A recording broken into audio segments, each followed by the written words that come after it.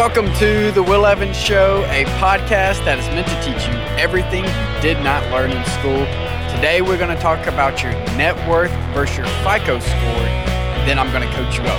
Let's go.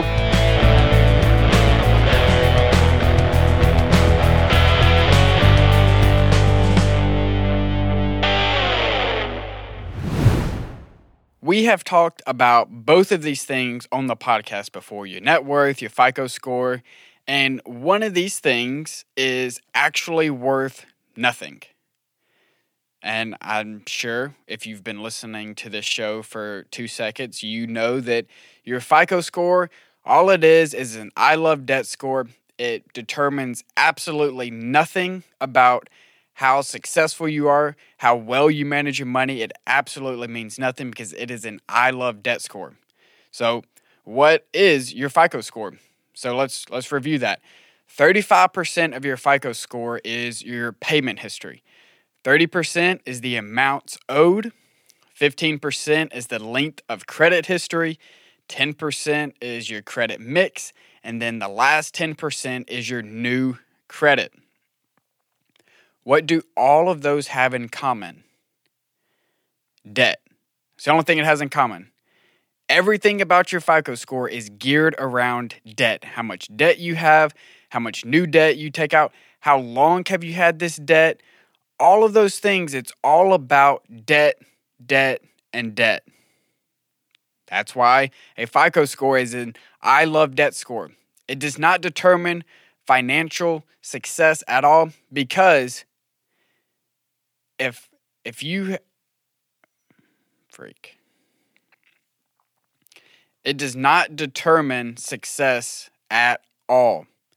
On the flip side, let's look at your net worth, something that actually determines how well you manage your money, because your net worth is your assets. So that's everything that you own, like your house, what you have in retirement, mutual funds, stuff like that actually have a value.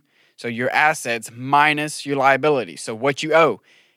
All the debt you have, your medical debt, your credit card debt, your personal loan, your house debt, all of that is a liability. So your assets minus your liabilities equals your net worth. So when it comes to determining your success with managing your money, you cannot look at your FICO score, and you don't always have to look at your net worth. And you don't really need to find your identity in either one of those things. So one of the biggest things when it comes to managing your money is being content. We talk about contentment on this show all the time. There's a running theme with my show that I talk about the same things over and over again because I want to keep reminding you that is the best way to get you from where you are now to where you want to be, to reaching that financial peace, that financial freedom that we always talk about. And one of the biggest things, one of the biggest ways to do that is to be content. So being content is being at peace with where you are in your journey. This contentment is not an excuse to be lazy or to give up on your dreams or what you want to do. That's not what I'm talking about, being content. You're not just going to give up on what you're doing, but it's just being at peace with where you are in that journey. So some of the barriers when it comes to contentment is comparison. You cannot play the comparison game with others. You can't look at social media, you can't look at Facebook, Instagram, and see what others are doing and then compare yourself to the way they're living. Because in reality, most of those people are just putting it on a credit card. They're just floating by. They're not actually winning with money. A couple episodes ago, we talked about car loans and stuff like that. You see somebody gets a brand new car. Well, the average car payment is over $700. Does that mean that they're winning when they're having to dish out over $700 every single month for just to impress somebody at a red light? Like, that is not something that you should find your identity in. You cannot compare yourself to others, because when you do that, you will never win. You will never look at other people and be like, oh, I'm better than them, because there's always someone out there that is going to look like they have more than you. And so you have to quit playing that comparison game. Then you look at finding contentment. Finding contentment is one of the biggest things is gratitude. Gratitude, it's all about looking at what you have in life and choosing to find joy in the little things. It's being grateful for what you have. So you're counting your blessings. That is one of the biggest ways of finding contentment and being or having humility. That's another thing about with being content. And how when we talk about contentment, how is this helping you make money, or how is this helping your financial journey? Well, when someone is content, they set goals, they think long term, they're future thinkers, and when they do that, they are able to make more sacrifices because of what they are wanting to get to. So we talk about getting from where you are now to where you want to be financially, and you just fill in what that is because everybody's journey is different. But when you seek contentment, when you have contentment, and one thing with contentment, you have to choose that every single day. You have to choose to be content with what you have. You have to choose to have gratitude and to be grateful for what you have. And when you do that, you have the mindset of, hey, I'm doing this because I want to get here. For me, what that looks like, I'm sacrificing. Right now, Kendall and I, we're putting a lot of stuff off because we're wanting to get into a house. This isn't necessarily a short-term thing because we've been saving for, I guess, probably 8 to 10 months. We've been saving for this, and we still have a ways to go. But we're sacrificing other things because of where we want to be, what we want to get to. But it's all because we have been content with what we have. Because, I mean, we live in America, and we have so much stuff. And when you really think about other places, or when you think about what it's like to live in America, we are the top 1% of earners. So, or I think the stat is if you make over $33,000, you are in the top 1% of income earners in the world. And obviously, there's a lot of people have rebuttals for that, but we're not going down that road. But that means that we play that comparison game way too much. We look at what others have, and we think that we are losing. And that's just not true. We have to be in the mindset of, hey, I'm doing this to get to where I want to be. Also, when you're content, you get out of debt a lot faster, because when you are content with what you have, you can do what we've just talked about. You can sacrifice other things. And when you do that, you get out of debt faster. And what happens when you get out of debt faster? You start building wealth a lot faster than you were when you were dishing out payments to the car company, when you were dishing out payments to the credit card company. And eventually, once you finish baby step 6 and get to baby step 7, where you actually have zero debt, no consumer debt, no house debt, you are completely free of owing anybody anything, and then you start building wealth. That is why we choose to get out of debt, because the number one wealth building tool is your income. And how do you get control of your income? Don't dish it out to those companies we talked about, credit card companies, car companies, mortgage companies. You get out of debt and you can start to build wealth. And then what also goes along with building wealth is what we talk about in baby step 7. Baby step 7 is building wealth and being outrageously generous. When you are content with what you have, you are also more generous. You have that open hand mindset. So when you have open hands, money can go out and money can come in, versus when you have closed hands, no money leaves, but no money comes in either. And being content just allows you to be a blessing to others. And I would like to think that's the journey you're on. You want to be a blessing for others, because Lord knows that He has blessed you beyond measure. And when you focus on being content, you really understand that. When you focus on being content, you really understand that the Lord has blessed you. And that's one thing that I have done recently is I've started to look at the things in my life and realize the Lord has blessed me beyond measure. I can't even imagine what my life would be like without the blessings that the Lord has given me. And so when you do that, when you focus on being content, you then find you find your identity in Christ instead of finding your identity in your net worth, your FICO score. When you do that, that's just not the life that I want to live. That's not the life I want you to live, because your net worth nor your FICO score, that does not determine who you are. You should seek Christ, find your identity in Him, and you have to choose contentment every single day, because it's a choice. That's how everything is in life. You have a choice. You have a choice to get out of debt. So you can get out of debt, or you can be lazy and just play the victim card like, oh, I have all this stacked up against me. Or you have the choice to get out of debt, draw a line in the sand, and say, I'm never going to borrow money, because I know what it says in Proverbs, that the borrower is slave to the lender.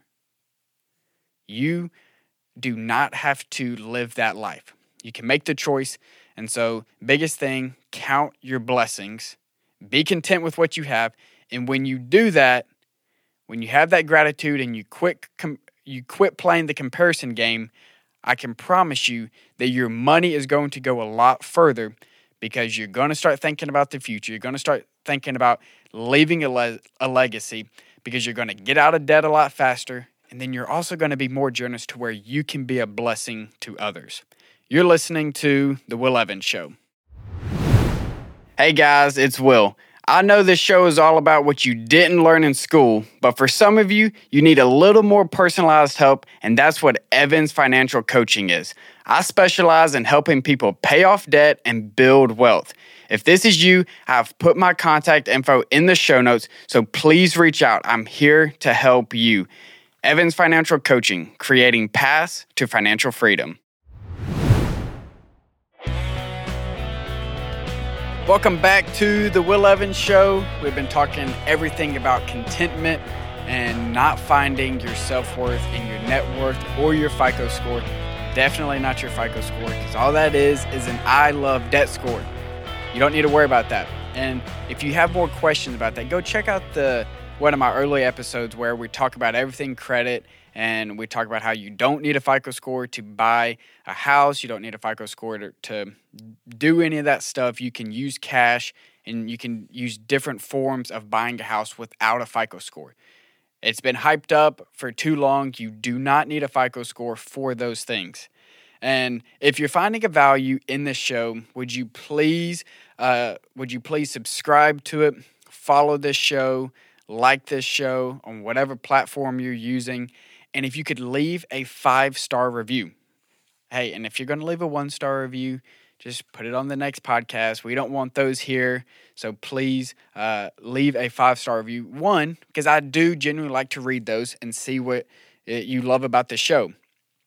If there's something on the show or something that you want to talk about, or you want me to talk about on the show, send that in as well. I would love to hear from you, because this show is all about you, the listener, the tribe that we are creating here.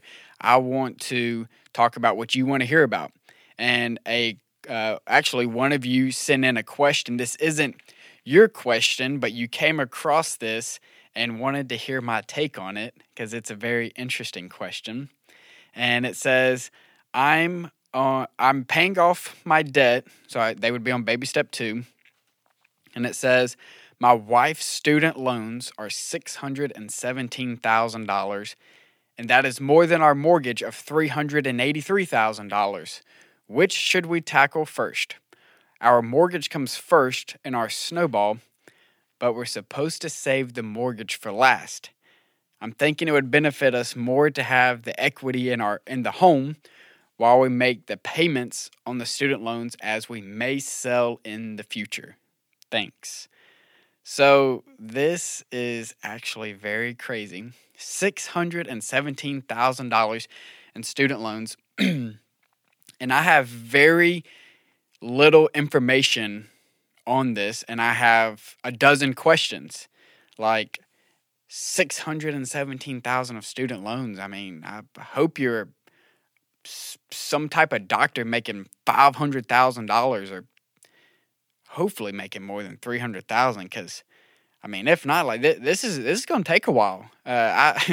Seeing these numbers is actually crazy. But what I would recommend with the little information that I have, and obviously I have a lot more questions, I would figure out, hey, what can I live on? So if you're making $400,000, you need to be living on about $50,000 and putting $350,000 on your debt if you're making $400K. You really need to be living on beans, rice, ramen noodles,